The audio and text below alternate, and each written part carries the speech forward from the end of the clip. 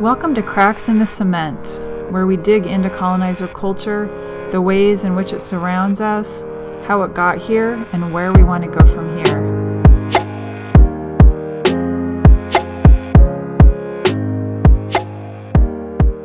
Hi, welcome to Cracks in the Cement. This is Robin, your host. Forgive me, but I am going to leave my slider open. It is September 2nd, and the weather is perfect here today, and the air smells really good. So I'm leaving my slider open, so hopefully not too many cars go by. This is going to be a pretty quick episode. The purpose of this is just to give a little more background of who I am and why I focus on white supremacy culture, or just kind of how I found myself here, thanks to one of my friends who I know from doing other things, who is basically like, I know you, but I don't really know you, as far as like why you do this work, and just how it's kind of more settling to the nervous system, maybe to know where somebody comes from, especially a white-bodied person like me, or maybe not a white-bodied person like me, but like because I am a white-bodied person. So I can't remember if I mentioned before, I was born and raised in Oregon. I am white-bodied. All of my family is white. I was raised with, from my dad's side, like settler culture, kind of blue-collared, own land kind of culture. And then my mom's side is a little more, how do I put that? It's also settler colonizer culture, but a little more, not so Oregon, not a little fancier or something like that. So for several years, I focused on climate change and human behavior. My background's in research. And then, so that was my main work. And then on the side, I kind of dabbled in anti-racism work. But it was sort of like a side dish to my main dish, which was climate change stuff. And then I ended up quitting my research job and really started to notice how the research framing that I was inheriting, that I was kind of expected to use in order to, benchmark the past and see how things are changing, how they were completely from the perspective of the people with the most power. It's like white, cis, male, Christian kind of outlook. Like basically everybody else was other, and that perspective of the white, cis, male was, like the norm, like that which doesn't even need to be mentioned or ever questioned. And my supervisor the ED just didn't see it as I did. So I quit and just kind of did something really unlike myself and put money on my credit card to go do this 1 week intensive, like basically inclusion training for people in education. And so it was an 8 a.m. to 4 p.m., 5 days in a row, just real intensive, where it was race and ethnicity was definitely the top focus, but it also just kind of got at, in general, like, what was school like for you growing up, and how does that impact how you show up for your students? And, were you really good at PE and that was your real comfort zone? And then how does that show up when you're working with students where maybe that's not their comfort zone, or they have different physical abilities? So it's looking at all different ways that teachers might include or exclude students, either consciously or unconsciously. But race was the primary focus. And so the participants, we were divided, there was sort of an equal distribution of amount of people who were, and you had to apply for it, so they controlled like who was there. So it was people who identify as Black, people who identify as Latinx, people who identify as white, and people who identify as Asian. So those were like the 4 categories. And then they had facilitators who were basically broken down by those same subcategories. And then they just asked a lot of questions, like they called them probing questions, to kind of help people kind of pull out their unconscious kind of ways of thinking. And so anyway, it was a very intense, powerful experience. And then, but oddly enough, the most powerful experience was one morning we came in and they had all these, the organizers had posted all of these quotes on, it was at a school, so like in the hallway on these lockers, and they were spread out kind of like walking around an art museum or something. So you could take time and read a quote, ponder it, stay with one quote if you wanted, walk around. There was no like official format, but just to observe, look at these quotes, soak them in, think about them. So the only part I really remember is the Lilla Watson quote, which most of you have probably heard of at this time, have already heard. I had not heard of it at this time, and I wrote it down here to make sure I get it right. So it's, and this is Lilla Watson, Lilla, Watson, Watson. So her quote is, "If you have come here to help me, you are wasting your time. But if you have come because your liberation is bound up with mine, then let us work together."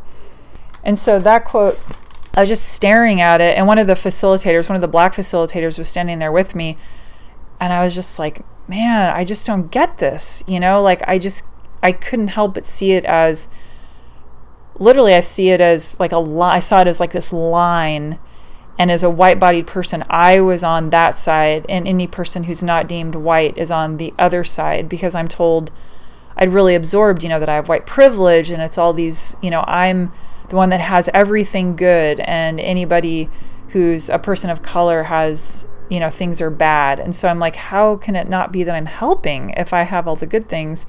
Also, I should say that the facilitators noticed my perfectionism and my really wanting to like do everything right. So it was sort of a double action that I did, which was, we were given homework to do that night. Every night we were given homework. And for that particular night, the night after that quote, I was like, I'm not going to do the homework. Like, I need to trust myself that for me right now, that quote is where it's at. And truth be told, I don't remember any of the homework any of the nights, but I remember that one night where I was like, no, there's something about this quote. I want to figure this out. And so I just sat up with that quote and thought about it and thought about it and thought about it. And then it was like, boom. I like to call it the unraveling. It fully unraveled for me white supremacy as an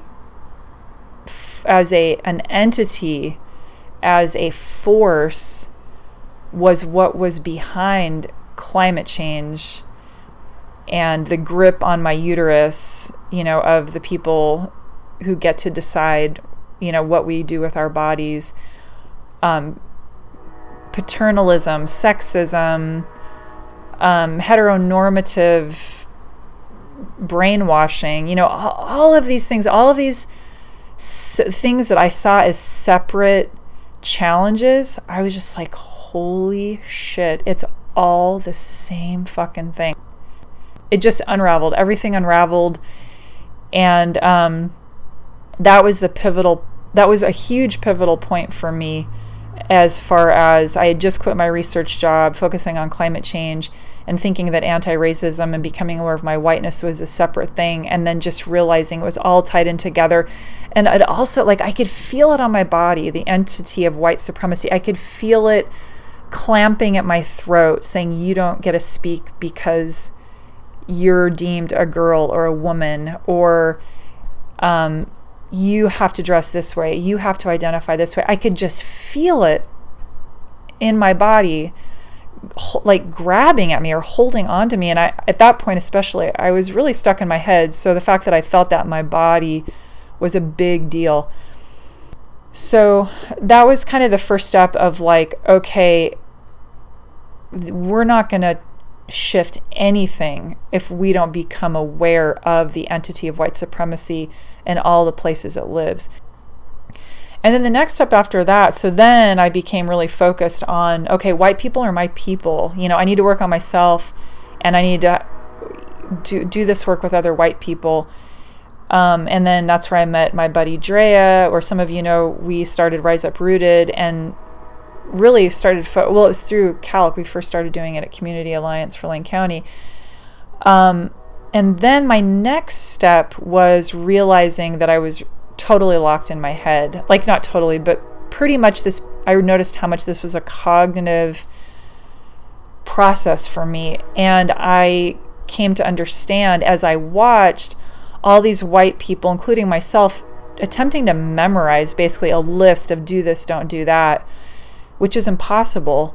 And becoming more, doing this work with my buddy Dre, and becoming more aware that we need to be able to feel into other people and to get into our bodies.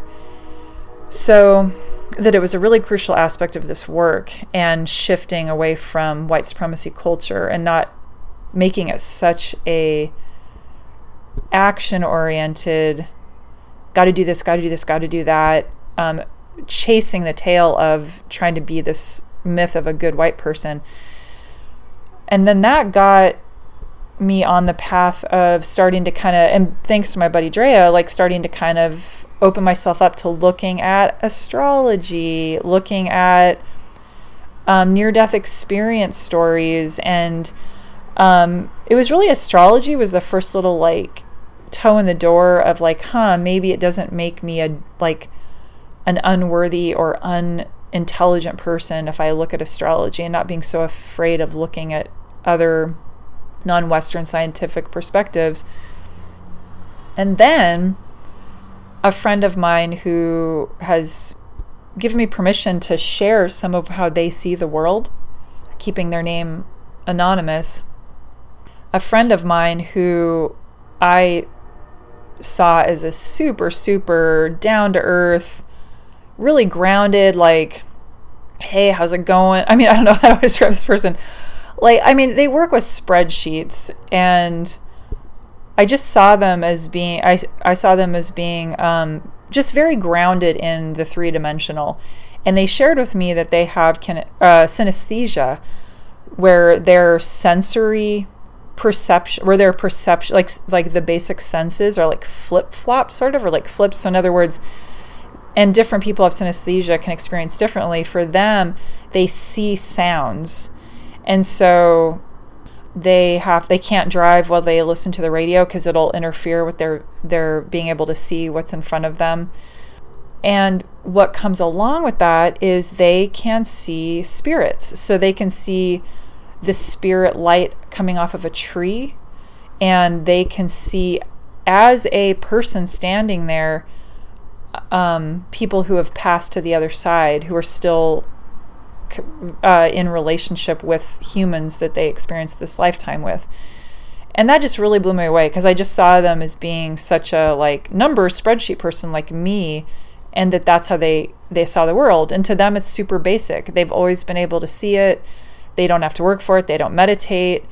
It's just a vision difference. Their synesthesia enables them to see these vibrations that most of us can't see.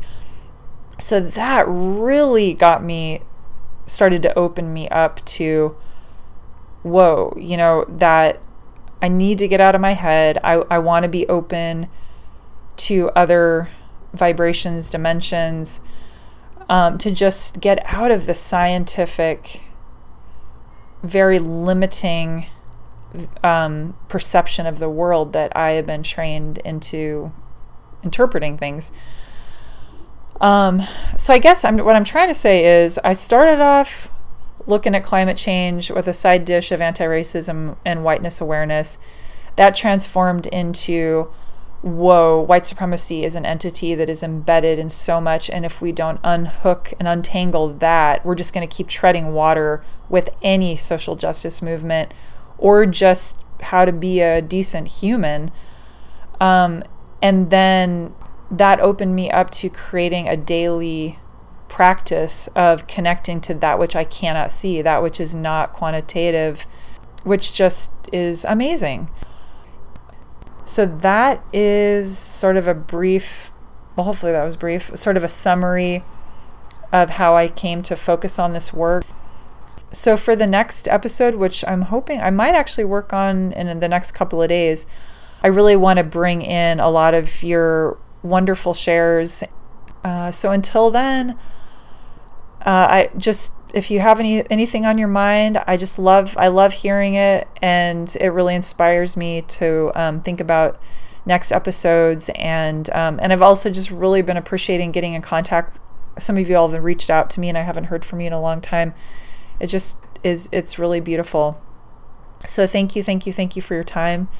And until next time, be well.